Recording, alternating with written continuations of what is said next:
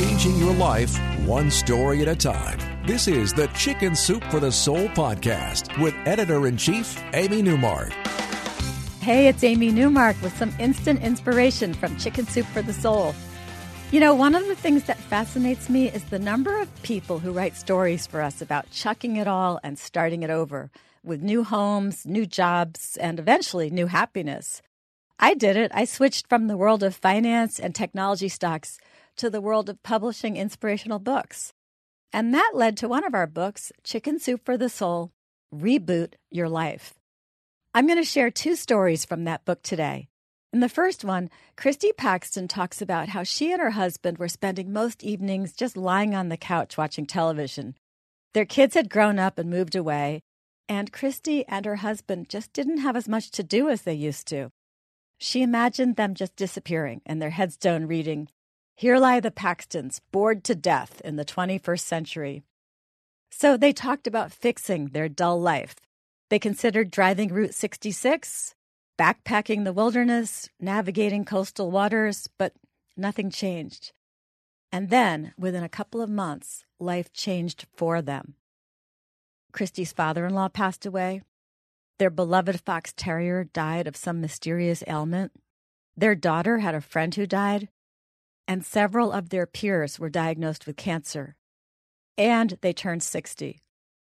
So Christy and her husband decided to revisit an old dream of theirs and buy a boat. They would go from kayaks to a boat between 36 and 42 feet, which would make it large enough for long trips and for living on.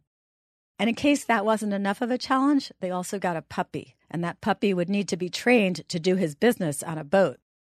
They had definitely reinvigorated their lives. They flew from Iowa to Florida to start searching for a boat to buy, and they began figuring out their finances too, analyzing whether they could move onto a boat for 6 to 12 months.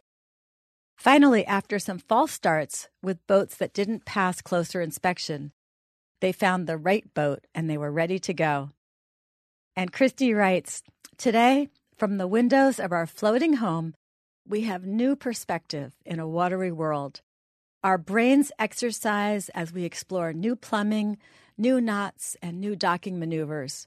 We conquer cooking challenges in a tiny galley. Our boating community regales us with stories collected from smooth and stormy voyages. We soak it all up as we form new friendships over glasses of wine." And that new puppy, he took to it like a born sailor too. Talk about chucking it all. Camia Taylor did it whole hog, as she explains in her story called From Corporate to Carrots. Camia says she was 50 and she was stuck in a job she didn't like, working for an international corporation that provided real estate advice to non-American investors. The corporate culture was paternalistic and downright offensive to women working there. Camia had a job with a big title, but that didn't change how she was treated.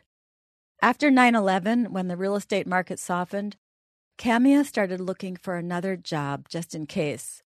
But there was nothing available for her to switch to. And then, what she had anticipated happened, and she lost her job. Her company was shutting down.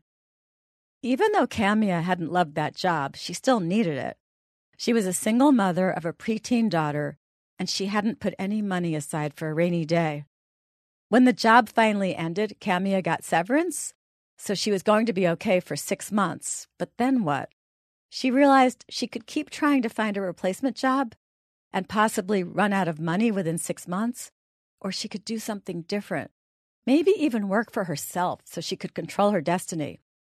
One thing she knew for sure was that staying in high-cost Los Angeles didn't make sense for her. So she ended up choosing a new location based on what she could afford. It was 1,800 miles away in southwest Missouri, and it was a land full of open range, woods, and wild animals, and far away from any cities. So she and her daughter sold most of their possessions, and Camia says that everyone thought they were crazy, but they did it. They moved to Missouri, and they got a great deal on a rundown 9-acre farm that was in foreclosure. And then Camia started her new business, growing organic vegetables.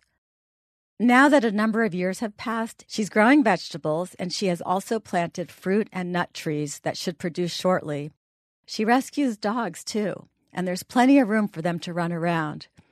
She says, despite an occasional bout of loneliness, since neighbors are few and far between, I wouldn't trade this lifestyle for anything. I don't have the income or the stuff I once did, but the peace of mind, true friends, and freedom are priceless. There's a great quote from Reverend Howard Thurman that sums this up beautifully, and here it is. Don't ask yourself what the world needs. Ask yourself what makes you come alive, and then go and do that. Because what the world needs is people who have come alive. So that's it. 2 stories about rebooting your life, which is actually a pretty exciting thing to contemplate. If you want to read some tips about how to do this from Chicken Soup for the Soul, Reboot Your Life, go to our website, chickensoup.com, and click on the podcasts button. You'll see all the books that are featured on this week's podcast, and you can click on the Reboot Your Life book cover and read some great ideas for getting you motivated to make whatever changes you think you might want to make in your own life. And come back next time for a couple of stories that will change how you interact with people. They're both great lessons in not jumping to negative conclusions.